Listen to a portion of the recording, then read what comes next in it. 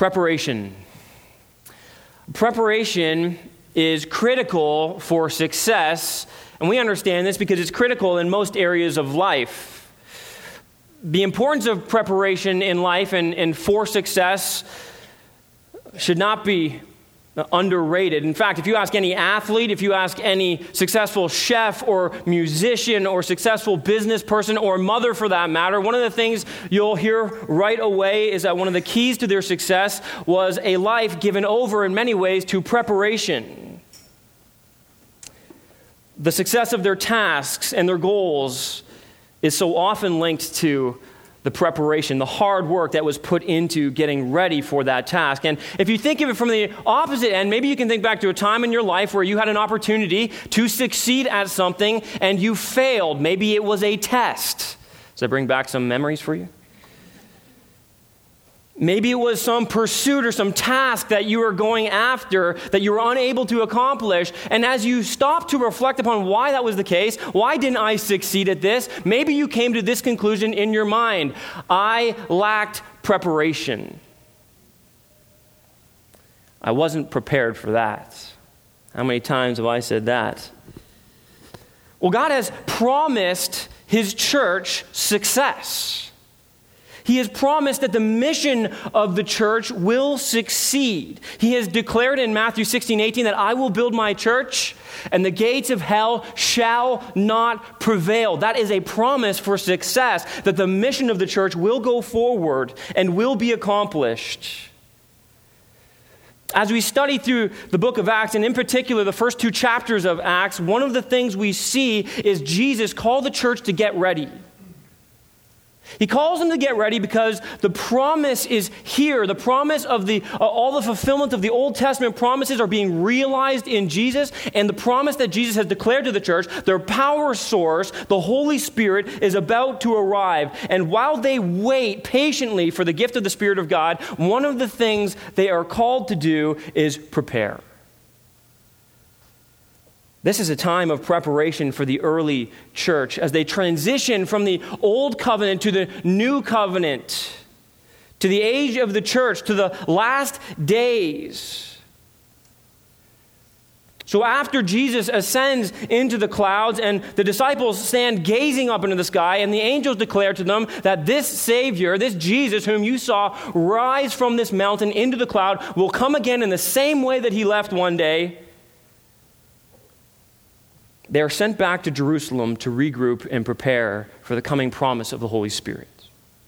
And as they get ready, what we see here are 3 key steps of preparation that they take as they wait for the Spirit of God. And I want to begin by reading the first section of Scripture. So look down at me, Acts chapter 1. We're picking up the pace at verse 12. And I'll just read the first few verses here. It says, "Then they returned to Jerusalem from the mount called Olivet, which is near Jerusalem, a Sabbath's day journey away. And when they had entered, they went up to the upper room where they were staying. Peter and John and James and Andrew, Philip and Thomas, Bartholomew and Matthew, James the son of Alphaeus, and Simon the Zealot, and Judas the son of James. All these with one accord were devoting themselves to prayer together with the women and Mary the mother of Jesus and his brothers." And notice this, in those days, Peter stood among the brothers. The company of persons was in all about 120. Here we get a snapshot of the early church, and one of the things we see as they prepare is they understand that this is a time to unite. This isn't a time for the church to be segregated or splintered or falling apart at the seams. Instead, they recognize that Jesus is calling them to band together, to stick together, understanding that there is power in numbers,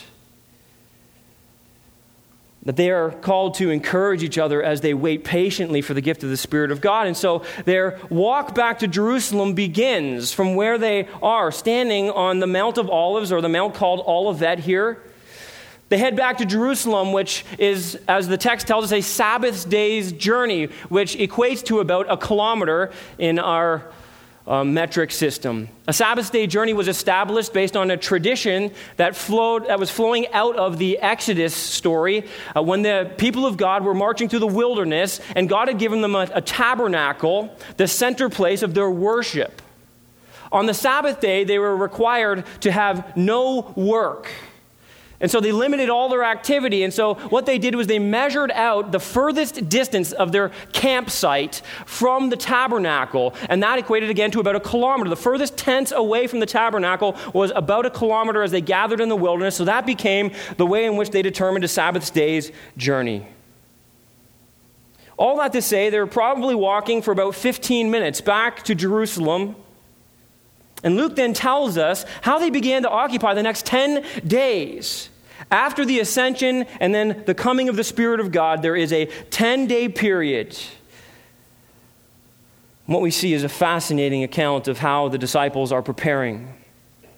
It's interesting, we saw last week in his gospel account, Luke, at the very end of chapter 24, he tells us that the people who had been saved, the followers of Jesus Christ, they stayed continually in the temple, blessing God, praising God. They had recognized that this was a new day that had dawned. There was new life given in Christ. There was a new hope to look forward to. All was not ending with the death of Jesus Christ. He had risen from the grave. And so the resurrection becomes the central, the linchpin of the gospel of Jesus Christ and the message that they will begin to declare to the world. Jesus has told them that they are to go from Jerusalem to Judea to Samaria, all the way to the outer edges of the earth, to the nations, to declare the good news that there is life to be found in Jesus Christ. They're praising God, recognizing that this is a new day for them. Acts then follows it up here. What we see is this. Not only are they found constantly in the temple together, praising God, but notice this, they all join together constantly in prayer. It's a healthy combination, in other words, of continuous praise in the temple and continuous prayer in the home. Their unity is being forged in a powerful way. And one of the things we see here is that their unity consists first, you can jot this down, of a common faith. Their unity is really brought together by their common belief in Jesus Christ. They gather in this upper room. You'll notice there's a list of the disciples. There's 11 names given, and we'll find out really quickly why that's the case. But in verse 14, it's so pivotal, it tells us these words, all these, notice this, with one accord. With one accord, they were gathering together, they were devoting themselves to prayer, but I want you just to focus in on that little phrase, with one accord. They were in essence of one mind. They were acting as one. All of this is a result of their common faith and belief in Jesus Christ. The gospel had bridged every gap. Ethnic gaps are being leveled by God. Gender gaps, you'll notice, are being leveled by God. It is bringing everybody together under this common banner of Jesus Christ. It's interesting, even the brothers of Jesus are there. Did you notice that in verse 14? All these were of one accord, and the women and Mary, the mother of Jesus, and his brothers who were formerly, as John tells us in John chapter 7, they were formerly skeptics of Jesus. They were formerly unbelievers in Jesus. But now they've come to the realization that Jesus Christ was exactly who he said he was. In fact, Paul tells us in 1 Corinthians 15 that James, the brother of Jesus, the half-brother of Jesus, and the author of the book of James, he saw the resurrected Jesus. They've all come to this place of embracing the Lord. And verse 15 tells us that the church, imagine this, the church exists of 120 people. Make a mental note of that, because what we see is kind of a theology unfolding through the book of Acts, and Luke wants to highlight for us numbers. You'll notice this. There are significant numbers that come up throughout the book of Acts, and here's why. Because Luke wants us to know that the progress of the gospel is being made evident to all. It is undeniable that the power of God is at work as a little group of individuals meets together, huddles together. Now what we will see is that it will begin to blossom and flourish, and it will be able to move out and accomplish the mission that God has called it to. Here we see, as they gather together with one accord, that this is a fundamental key to unity in the church. Sadly, in the church, we often focus more on what we don't have in common with others. Isn't that true? We're prone in our flesh to identify things that make us different from people. Maybe that's ethnicity, maybe that's socioeconomic status, maybe that's the way somebody dresses or their preferences or their hobbies. Whatever it is, we have this knack, don't we, of identifying what makes people different rather than focusing on what makes us so uniquely the same. And Scripture calls us to not focus on these differences, but to focus on the one thing that makes us the same. The finished work of Jesus Christ, our common faith in him. We see the early church makes this their primary focus. I love, by the way, that Jesus' family is mentioned here. I mean, just think about the significance of the fact that Jesus' family are now numbered amongst the group of believers. And just imagine that for a second. Can you imagine? I mean, Scripture tells us that Jesus had a mother and that he had half-brothers. And can you just imagine that life for a minute? I mean, can you imagine how many times they heard, why can't you just be like your brother Jesus? Oy vey, right? What an impossible standard. But I love that because you want to know why this is significant? Because I think there's a sense here in which God is making it clear by the power of the Holy Spirit. These people might have been inclined to feel like somehow they deserve some kind of preferential treatment in the body of Christ. Oh, there goes Jesus' brother. Oh, there's Jesus' mother. You think of the Catholic Church that venerates Mary above all else. And what we see here is that they're lumped in. They're lumped into the body of Christ. And what's really significant is Jesus, he makes mention of this earlier in the Gospels. In fact, in Mark chapter 3, verse 31 through 35, just listen as I read it. On one occasion, it says this, his mother and his brothers came, and standing outside, they sent to him and called to him. Jesus is doing ministry, and his family shows up at the door, and they're calling for him. I think they're a little bit embarrassed by him. And a crowd was sitting around him, and they said to him, Jesus, hey, your mother and your brothers, they're outside seeking you. And he answers them, this is so interesting, who are my mother and my brothers? And looking about at those who sat around him, he said these words, profound words, here are my mother and my brothers. For whoever does the will of God, he is my brother and sister and mother. You see what he's doing right there? He's not giving them preferential treatment. In fact, he's establishing a new family, a new identity, and he's saying this, that everybody who believes in me has the opportunity of becoming my brother, my sister, my mother, my father. We are all one together. There is great unity that Jesus is establishing here. In fact, on another occasion, in Luke chapter 11, I think it'll be on the screen behind me here, of 27 and 20, listen to this. As he said these things, Jesus is teaching in a profound way. A woman in the crowd raised her voice and said, blessed is the womb that bore you and the breast at which you nursed. Can you just get the sense there? I mean, your mother, what a blessed woman to have had a child like you. And here's what Jesus says. Blessed rather are those who hear the word of God and keep it. I mean, that is so profound. I mean, you see, the point is this, listen, we're all, mother of Jesus, brothers and sisters of Jesus, we're all in the same category. We're all sinners saved by the grace of God, amen? Every one of us needs the grace of God, and every one of us, and you're sitting here today, and if you don't know Jesus Christ, here's what you need to know. I don't know what your family life has looked like, I don't know what your background has been, but I know this. What God offers you is this. He offers you a new family relationship. One in which you can be adopted, as scriptures say, into his family. One in which you can be loved like you've never been loved before. Brothers and sisters, listen, this becomes common language in the New Testament in the church. I love that, don't you? We kind of, we don't use that language very much, but I think it's profoundly theological and it reflects the sense of unity that God is wanting to establish. Unity is so important that Jesus specifically prayed for this in John chapter 17 as he prepared to leave his disciples. One of his greatest desires was that the church would be unified. His desire is that we be a church that celebrates our common faith in Jesus Christ. That strives, listen, here's what that means. Not only are we anchored in the gospel together, we're all a part of this family because of one thing. We have looked upon the cross. We have looked upon our Savior. We have seen that Jesus died for our sins, that he rose from the grave. We believe that he paid it all. We believe that he conquered sin and death. And we believe that in him we have victory. That is the truth that unites us. Listen, but greater unity flows with greater doctrinal unity. As we strive together to dig into our common faith that was once for all delivered to the saints, what that produces in the body of Christ is strength and maturity. You see, we grow together as one family, anchored in the truth of the gospel, strengthened by doctrinal conviction. And by the way, you say, well, what does this end up looking like in the family? It looks like this: greater, listen, relational unity. And Jesus made this so abundantly clear, right? He told us in John as well, this is how the world will know that you love me. How is that, church? That you love one another.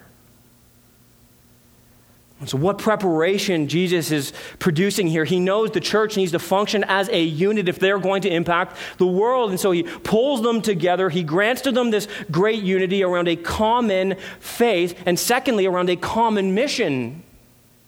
There's nothing that unites people, listen, apart from the gospel, like a common mission and vision, right? Where people are getting on board, where we're all moving in the same direction. And that's precisely what we see unfolding here. It tells us this, that all these, the apostles that are named, the women, the mother and brothers of Jesus, the 120 that are now gathering together, it tells us this: they joined together constantly in prayer. The word together that's used here is really significant. It gives this sense of one accord that's established there already. But it goes beyond that. It seems to go beyond a mere assembly and activity and agreement about what they were praying for. Listen, here's what's important. They prayed with one mind or one purpose, with one passion. They prayed for their common goal, their common mission that Jesus, listen, had just handed to them. They understood now, more than they ever had before, what their objective was to be as they encountered the world around them. They understood the importance of their mission. They understood the promise of Jesus to build his church. And all of this was beginning to move about in their mind and to fashion for them a firm footing. They understood that they were to be a witness first to Israel and then to the world. They understood the importance and value of being together and being called out by God and to call out to God. Prayer is preparation for the mission.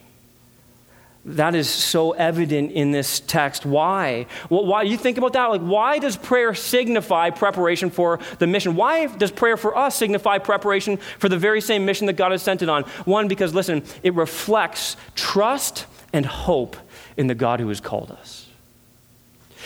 Your prayers are a declaration, listen, of how much you trust God. It's a declaration that you can't do it on your own, and it is an expression of dependence upon God. It's a recognition, God, I can't do this on my own, but apart from you, I can do nothing. And so if you don't help, if you don't provide, if you don't move, nothing will be possible. But more than that, look, not just trust, but hope. Do you realize that every time you pray, you're expressing hope in God? Think about that. Every time you pray, what you're saying is this: that there is a God who exists, there is a God who I believe knows me, there is a God who I believe loves me, there is a God who I believe cares for me, and there is a God who I believe will answer me. All of that, listen, is hope. I am hoping that this God who has expressed and revealed himself to me is going to be faithful, is going to be true to who he is. And so here they gather as a declaration not only of their trust and their dependence, but of their hope. And I just want to encourage you, we pray and we do the same thing, whether we recognize it or not, but maybe that even shapes the way in which you pray. And I love the phrase that's used here. Did you catch that? They're all with one accord devoting themselves to prayer. This was something that was a constant. It was becoming a characteristic of the early church. Prayer was at the ground level for success and for unity. As they understood their mission, they believed that the most important thing they could do to prepare was to gather, I love this, in praise and in prayer. Continually in the temple, continually devoting themselves to prayer with one another. What a reminder for us of what is truly necessary and important. We dare not hope or trust in our own efforts, and so we devote ourselves in the same way to persistent prayer. And I love this, we do this together. Prayer is not a solo sport. It's not an individual sport. Prayer is intended by God to be both, yes, individual, but two, corporate. It is something we are to gather and to do together, and one of the reasons is because of the unity that it forges amongst God's people as we pour out our hearts to God. I love, Philip mentioned, first of all, didn't you love that? We're bigging up God. I think we should embrace that terminology, right? We'll take that Jamaican flavor here, right? We want to exalt Jesus Christ. And one of the things we have been praying about, even as elders, and one of the things we desire to make prominent in our church is praise and prayer. You say, well, why do we do this? Is this another night where we just add something into the life of our church? No, it's not. This is theologically grounded. This is what the early church was founded upon. And so, when we gather, you have the magnet. I got this magnet right here. There's some on the back table. I want to encourage you. Look, what we're doing here is significant for the health of our church, for the unity of our church, and for the expansion of the gospel of Jesus Christ to the world. We gather together not just for the sake of hanging out. We gather to exalt the name of Jesus Christ for what he's done. Amen? And we gather to call upon the name of our Lord because we believe that if we don't, then all of this is in vain. All of this is worthless because we don't have the sufficiency or the strength within we don't have the wisdom. I'm not smart enough. Are you? God is. And so we rally together and we forge unity in our hearts together and we plead to our God together. We call upon the name of our risen Savior, Jesus Christ, and we say, God, in the same way that you breathed life into us, that you're working in power by your Spirit within us, God, we want to see you do more in us and out to the world. So I just want to encourage you, this is not a guilt trip and there's no judgment if you don't come to praise and prayer nights. This is a passionate plea for you to consider the importance of what we're doing on those nights. I understand it's a sacrifice sometimes, but can I just tell you, I believe with all my heart it is a sacrifice worth making.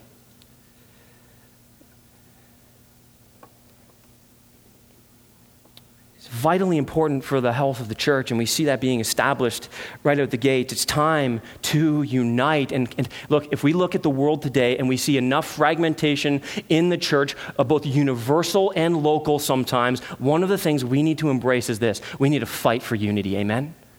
We need to strive for greater unity, and here we see a great example of how that happens. Secondly, notice this in their preparation, it's time to remember. It's time to remember. Again, we'll just pick up at verse 15. It says, in those days, Peter stood up among the brothers. The company of persons was in all about 120. And here's what Peter said, brothers, the scripture had to be fulfilled, which the Holy Spirit spoke beforehand by the mouth of David concerning Judas, who became a guide to those who arrested Jesus. For he was numbered among us and was allotted his share in this ministry. Now this man acquired a field with the reward of his wickedness, and falling headlong, he burst open in the middle, and all his bowels gushed out, and it became known to all the inhabitants of Jerusalem, so that the field was called in their own language, Akeldama, that is, field of blood. For it is written in the book of Psalms, may his camp become desolate, and let there be no one to dwell in it. The joy of this unified group is instantly tempered by a sad reflection upon an individual who was given all of the blessings and privileges of being in close proximity to Jesus Christ. The tragic hypocrisy and suicide of Judas is being highlighted to the church that is gathered. You'll notice here, too, that we see Peter stepping up and taking charge, giving leadership over this small, embryonic church. And as Peter begins to speak, one of the very first things he wants the church to do is think back for a moment. Let's reflect for a second. Let's remember how this all happened and what God would want us to do and be right now. If you're taking notes, you can write this down. It's time to remember first what God said. What God said. And I love this because Peter begins his appeal by appealing to Scripture. In those days, verse 16, brothers, the Scripture had to be fulfilled, he says to them, and this is so amazing, which the Holy Spirit spoke beforehand by the mouth of David concerning Judas. Isn't that incredible? Do you know what he's saying here? He's saying, first of all of Scripture is breathed out by the mouth of God. And so hundreds of years ago, the Spirit of God spoke through David. The Spirit of God was working to produce Scripture that pointed to this future time, to this future day even, to this future event. It's a powerful reminder, listen, of the sufficiency of Scripture that we hold in our hands. All of it is revealed to us by God. His Spirit has worked through the prophets to produce for us an inerrant, infallible, perfect word. One that comes with authority and one that comes with power. And I think it's so critical to understand what great leadership of Peter here, isn't it? Peter doesn't begin by leading with his opinion. Church, I think this is what we might want to consider or do. He stands up with conviction and he declares the truth of the Word of God.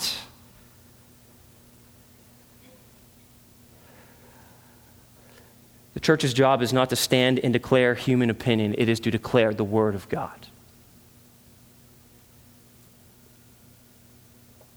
And what he does is so significant because not only does he want to draw them back to what has been written by the Spirit of God through David, what he's intending to produce through that, listen, is not only a source of encouragement that God had this all planned out, and in that and through that, he's trying to establish for them hope. He's saying, look, don't you guys understand? Like, God thought of this, right? God has planned this a long time ago. He revealed that this would even happen. Isn't that awesome? It feels like everything's falling apart. It feels like we've got this small number with this great mission, but we know this. We know the God who is in absolute sovereign control of all things. He has providentially orchestrated and planned even this moment in time. The confidence and the courage that would instill, that it would breathe into this small group of faithful followers of Jesus Christ is immense. But what he does here is what he essentially does is he says the warrant for replacing Judas is found in the Old Testament Scriptures. We need to remember that Jesus had opened their minds to understand the Scriptures. In fact, I love this story. Flip back in your Bibles, keep your finger in Acts, and flip back to Luke chapter 24. Remember here, Luke is the same author that wrote the book of Acts.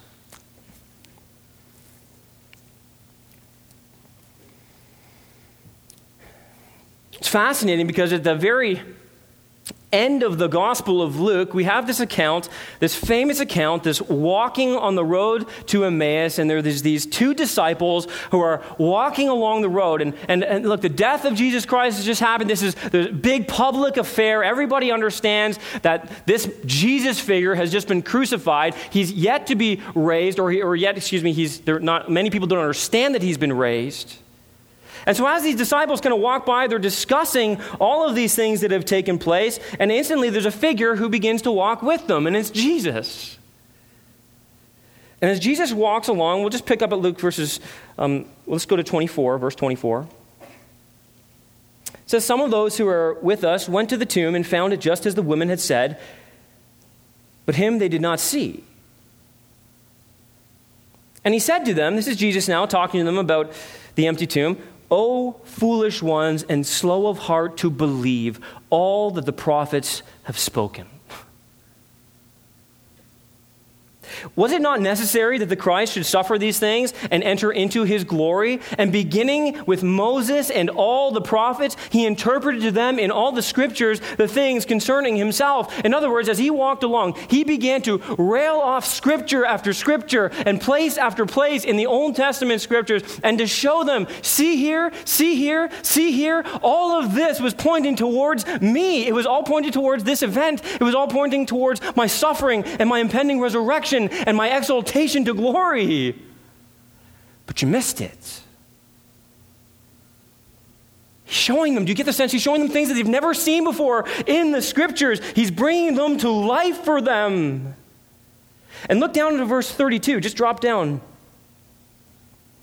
As Jesus is revealing this, listen to what they said. This is awesome. They said to each other, did not our hearts burn within us while he talked to us on the road, while he opened to us the Scriptures? Don't you see here? The power of God is working in the hearts of these people to unfold the meaning of the text to them. I love this. Drop down to verse 45. Then he opened their minds, if that's not clear enough for us, to understand the scriptures, and said to them, thus it is written that the Christ should suffer and on the third day rise from the dead, and that repentance and forgiveness of sins should be proclaimed in his name to all nations, beginning from Jerusalem. You are witnesses of these things, and behold, I am sending the promise of my Father upon you. But stay in the city until you're clothed with the power from on high. Since the resurrection, the disciples, the followers of Jesus Christ, had begun to have a new grasp of how the Old Testament foretold the sufferings and the glory, the rejection and the reign of the Messiah, Jesus Christ. They were beginning to see that the central figure in all of Scriptures has always been Jesus Christ. Charles Spurgeon, the famous Prince of Preachers, as he was called, was once speaking to some pastors about a sermon and about the importance of proclaiming Christ in all the scriptures. And Spurgeon said this to these young students. He said, you remember the story of the old minister who heard a sermon by a young man, and when he was asked by the preacher what he thought of it, he was rather slow to answer. But at last he said, if I must tell you, I did not like it at all. There was no Christ in your sermon. No, answered the young man, because I did not see that Christ was in the text. Oh, said the old minister, but do you not know that from every little town and village and tiny hamlet in England, there is a road leading to London? Whenever I get a hold of a text, I say to myself, there is a road from here to Jesus Christ, and I mean to keep on his track till I get to him. Well, said the young man, but suppose you are preaching from a text that says nothing about Christ. Then I will go over hedge and ditch, but I will get at him. Don't you love that? Every text of Scripture is somehow, listen, Christ may not be in every text, but Christ, you can get to Christ from every text.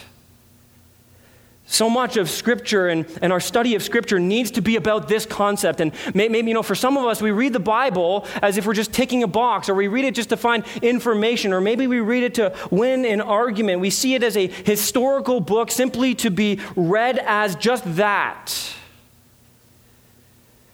The Bible is a book about Jesus Christ. And while it's easy to read and to tick a box, listen, reading to understand and see Jesus is something very different. Reading to find the truth of Jesus Christ embedded in every part of Scripture, reading so that it points us to his glory, reading so that as Paul wrote in 2 Corinthians chapter 3, that we might see the glory of Jesus Christ, the beatific vision as it was called in the olden days, as we might see Christ in all of his majesty and his glory. That is the one thing, if it can capture our hearts, listen, it will begin to transform us. You want to say, I read the Bible, but I'm not being transformed. Read it to see Jesus Christ. Read it with eyes that are longing to see Jesus Christ. May there never be a time where you don't quote the words of Psalm 119:18. Open my eyes that I may behold the wonderful truths in your law. May there be a sense in which you approach Scripture saying, not I have this figured out, but God, show me more of you. Listen, this is the key to growing in Christ as you read the Scriptures. The desire of your heart, the longing of your heart, the plea of your heart is, God, I want to see Christ. I want to see him in all of his glory. I want to be transformed from one degree of glory to the next. So, Father, let me see your Son.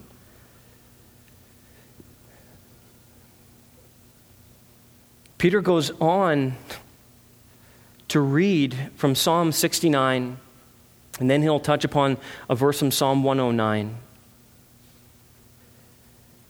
And he's highlighting, notice this next, what Judas did. It's time to remember what God said, but it's also time to remember what Judas did. This is one of the most extended sections on Judas in the New Testament, and it gives us some very graphic and gruesome detail, doesn't it, about what happened to this man who is so close to Jesus and yet so far from Jesus.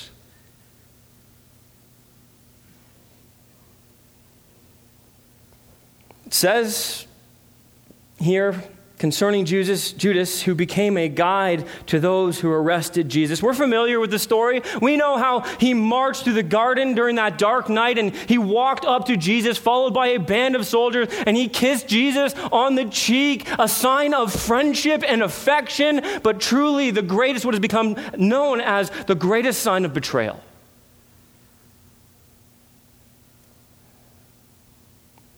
Notice what it says here, verse 17, for he was numbered among us and was allotted his share in the ministry. Listen, there was a sadness to this.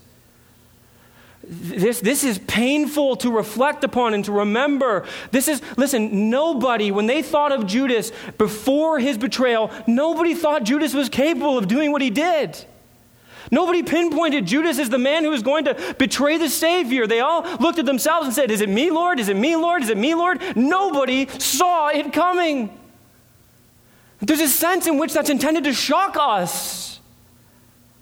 In fact, a phrase that's been used often, flowing out of John 15, when Jesus talks about the vine and the branches that are growing out of it. This all points us that the branches that are lopped off, the ones that are there and they appear to be growing leaves and fruit, they appear that way, but when you get close, you see there is no fruit, there are no leaves, they're worthless, they're only to be chopped off the vine and thrown into the fire. This is where we get the term the Judas branch. Because that's exactly what Judas was. He looked like he was attached, but it was all superficial. The fruit was superficial. You want to know why? Because Judas was in it for himself. Judas approached Jesus, and this is the danger. Listen, the danger is that we do the same thing. We approach Jesus for what he can do for us instead, listen, of what he has done for us. Judas, the sad reality that he could be so close and yet so far is intended, I believe, to the early church and to all those who would read this in succeeding generations, including us, is this: do not be like Judas. Some people will often say, well, was Judas saved and did he lose his salvation? The scriptures say no. He is a son of perdition. He looked the part. This is the reality. He wasn't saved and he lost his salvation. He was never saved in the first place. It's possible to look the part, church. It's possible to play the game. It's possible to put on a mask. It's possible to walk into church every Sunday with a smile on your face, saying Christianese, singing Christian songs, and greeting people as brother and blessed, and yet not really be saved. And it's a terrifying reality. So Peter, he looks at the Psalms and he says, this is what God talked about. There was always going to be one who looked the part but was not really a part, and he was going to be the one who was guilty of betraying the Savior. And he goes on to explain a little bit about the fate of Judas. And we know what happened, right? Judas is offered 30 pieces of silver. He has a sense of remorse after he's committed his treachery. He goes back into the high priest, into the temple, and he throws the money back at them. I made a mistake. I feel remorse. How could I do what I did? But look at his remorse did not lead to genuine repentance. And so what does he do? Well, first you should note this. I don't believe he does this. I believe the high priests now have his money, but they don't want to keep the blood money. Think of the hypocrisy in that. We can't keep this money. This money was used to murder somebody, even though we sanctioned it. So what do? They take the money, and look what they do. This man acquired a field. It was acquired with his money, with the reward, don't you love this, of his wickedness. And then, here's the idea here. At some point, he found a tree, likely hanging or over a cliff, and he went to hang himself, and somewhere along the line, maybe it was the rope or the branch that snapped. Either way, he fell to his death upon the rocks below, and the picture is so graphic here. He burst open in the middle, and all his bowels gushed out. Can you believe that's in the Bible? Say, that's nasty. Why is that in the Bible? Listen, because the physical fate of Judas is to be a powerful picture of the spiritual fate of Judas. Judas is utterly destroyed in the physical sense. But in an even greater way, listen, this is so terrifying. The reality is Judas spends an eternity getting what he wants apart from the one true and living God. he spends his existence, listen, in utter and total spiritual destruction. There's no hope. He had his chance.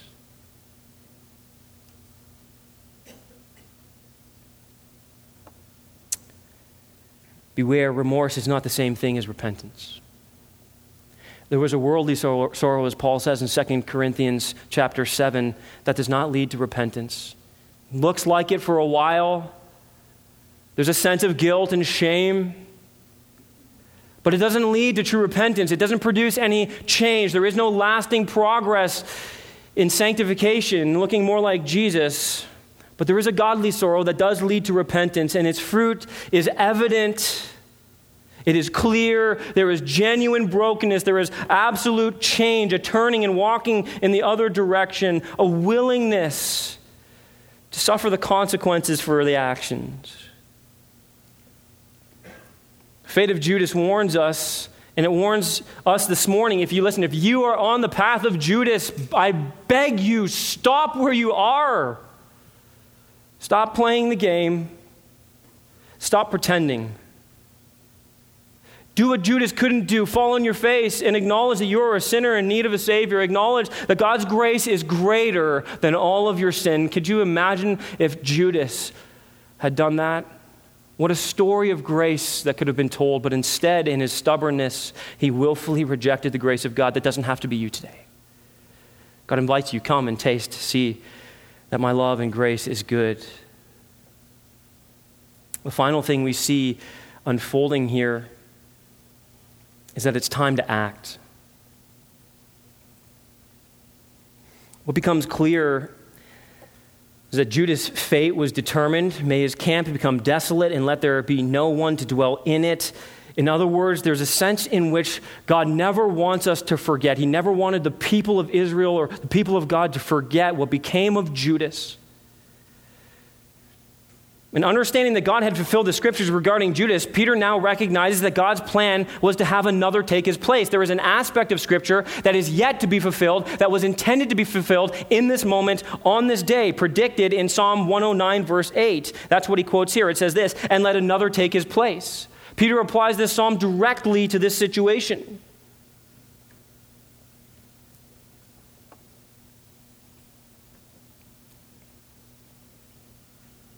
So Peter begins the process of finding a suitable replacement for Judas, of adding a 12th apostle. And it's fascinating because you can look at this, and I don't know if you've ever asked this question, like, why do they have to add a 12th apostle? Why not just stick with 11, right? Why was this determined beforehand? Why must this be fulfilled? Why 12? Well, for one thing, it's to show there's great continuity with what God is doing in Israel and for Israel and through Israel. How many tribes were there of Jacob, Israel? 12. There's a sense in which God is saying, look, the work here, what I've promised to do in Israel and through Israel and for Israel is incomplete. We only have 11. We need 12 to rightly reflect and identify with the nation of Israel. And what you have to see here is this, while it shows continuity with the mission of Israel, because the mission of Israel, listen, was always not only for themselves, but for the nations. They were to be a light for the nations. They failed at that task. And God is saying, listen, first of all, there is still hope for Israel. Because they are to go first to Israel. God is saying, look, the mission is not over. That's what he's trying to establish in our minds. There's hope that the fulfillment of the mission is still going to happen. Success is guaranteed, but let's get right back to the basics. Let's continue to lay the foundation. We need 12. This has always been the plan. And by the way, it's not just for the present reality that the gospel will now go forth from Jerusalem to Judea to Samaria to the ends of the earth. There is a future reality that comes into play here. In fact, we know this from the Gospels, Luke in particular. Luke 22, verses 28 through 30 says this. You are those, this is Jesus speaking, who have stayed with me in my trials. He's speaking to his disciples. And I assign to you, as my Father assigned to me, a kingdom, that you may eat and drink at my table in my kingdom and sit on thrones judging the 12 tribes of Israel. Matthew 19:28 says essentially the same thing. Jesus said to them, "Truly I say to you, in the new world," I want you to see this, there's a future aspect to this. This is to come, Jesus is saying. In the new world, when the Son of Man will sit on his glorious throne, this is talking about his physical return to the earth where he rules and reigns. You who have followed me will also sit on 12 thrones, judging the 12 tribes of Israel. So you see, Jesus has made guarantees and promises about 12 thrones and 12 individuals who will rule over the nation of Israel, the 12 tribes of Israel. And so to fulfill his promise, God says 12, not 11. And God has providentially set everything up to be a witness to the hope of Israel. And so as this unfolds, what you need to see too is this: the time to act is here. They're trying to establish what God has called them to. And we get here a greater understanding of apostleship. And there's so much confusion about apostleship and what it is. Is it an office? Is it a gift? And this will begin to really set the stage for how we understand apostleship. We find here that there is some criteria for becoming a true apostle. And the requirements are given here, beginning in verse 21. So let's read it together. It says this: "So one of the men who accompanied us during all the time that the Lord Jesus went in and out among us, beginning from the baptism of John until the day when he was taken up from us, one of these men must become with us a witness to his resurrection."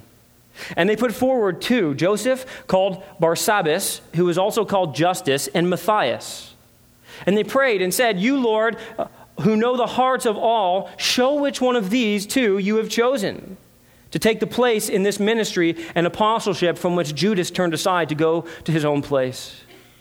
And they cast lots for them, and the lot fell on Matthias, and he was numbered with them, or with the 11 apostles. Here we see the requirements that are given for apostleship, and notice this first. It would have to be somebody who had witnessed the Lord's entire earthly ministry from its inception at the baptism of John until the culminating ascension that took place only moments ago for them.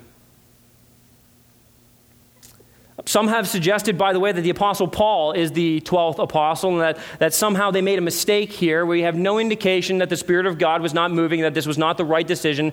In fact, what we see is the Apostle Paul never identifies himself fully as one of the 12 apostles. He says, in fact, that he is one who is untimely born. He is a different kind of apostle. He has almost, in one sense, a different mission than these. Here, the primary objective for these 12 will be the mission to Israel. Primarily. Paul picks up in chapter 12, and what he establishes is that he is an apostle to who? To the Gentiles. So Paul, by his own admission, declares that he is not one of the 12. That's just for free. That's coming later, though.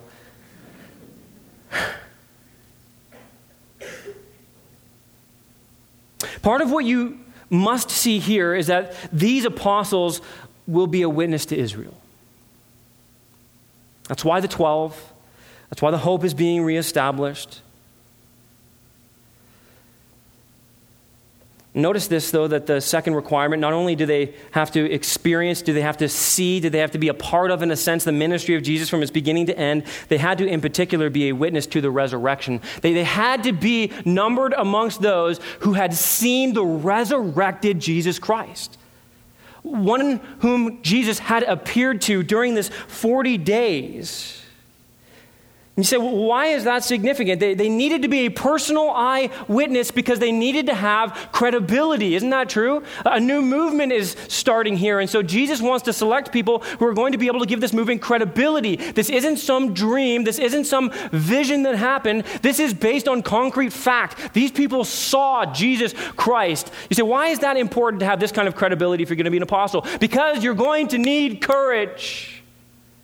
Every one of the apostles would leave from Jerusalem and they begin to declare the resurrection of Jesus Christ. And every one of them would face immense opposition, incredible persecution. All but John himself would be martyred for the faith that we know of. And John was exiled to the island of Patmos, where he would spend the remainder of his days. So let me just ask you this. Who is willing to die like that at the beginning of a movement if they're not utterly convinced about the truth of what they're declaring? One of the greatest apologetics for the gospel is the fact that every one of these who claim to see Jesus Christ went to their grave without budging 1 inch. And this ought to give us great confidence in the faith. Because listen, the apostles, Ephesians tells us this. Ephesians 2:20 tells us that the church would be built upon the foundation of the apostles and the prophets. God is going to use them in a unique way to build the foundation upon which the church would then begin to grow. So this is so essential that we understand as the book of Acts unfolds, we're going to see the importance of the apostles and how they're laying this foundation, but what credibility and what courage they must have. It's going to get hard. And it's interesting here, notice this, there are 2 men put forward. Why 2? Here's what I believe, because they're the only 2 who meet the requirements. This is it. This is all we have. These are the only ones who have seen all that we have seen and who have experienced the resurrection. They've been there from the beginning. But there's one more requirement to be met. Notice this, the third and final requirement for one of these 12 apostles. You had to be chosen by Jesus himself. Okay? You had to be specifically chosen by Jesus. Every one of the apostles have been chosen, handpicked by Jesus up to this point. And you notice how this unfolds, because where's Jesus? Jesus is in heaven. So what do? Notice this.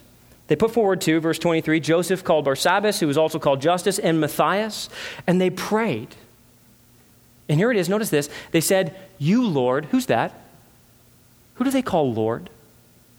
Jesus. You, Lord, know the hearts of all. Show which one of these 2, notice this, you have chosen. This isn't a vote, right? We're not voting an apostle in here. We're looking for Jesus Christ himself to identify the one he has chosen. Who's going to take the place of Judas? And look at this sad note again, the one who turned aside to go to his own place. He could have had a place with Jesus instead. He chose his own place. Everybody who goes to hell, listen, ultimately chooses that. So here's how they identify the one whom Jesus has chosen. Notice this, verse 26. And they cast lots for them, and the lot fell on Matthias, and he was numbered with the 11 apostles.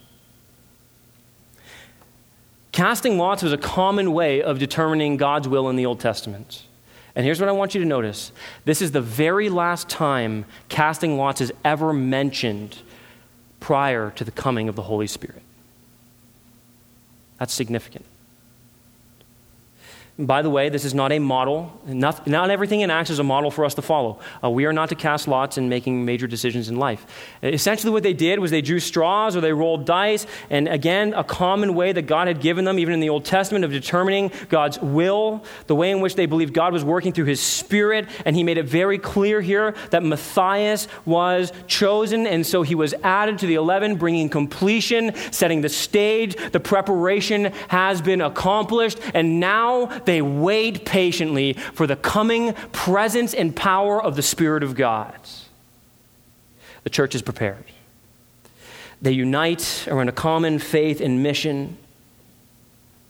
They join constantly in prayer and praise, forging that unity, forging that common vision and goal, recalling what God had brought them through and what he's bringing them to. They remembered God's word, the betrayal of Judas. And they longed to be a faithful people led by the scriptures as genuine, true followers of Jesus Christ. And they act, obeying the scriptures. Witnesses ready to proclaim. The only thing they lack now is the promised Holy Spirit. But get ready. The promise is here and ready to be unleashed upon the church.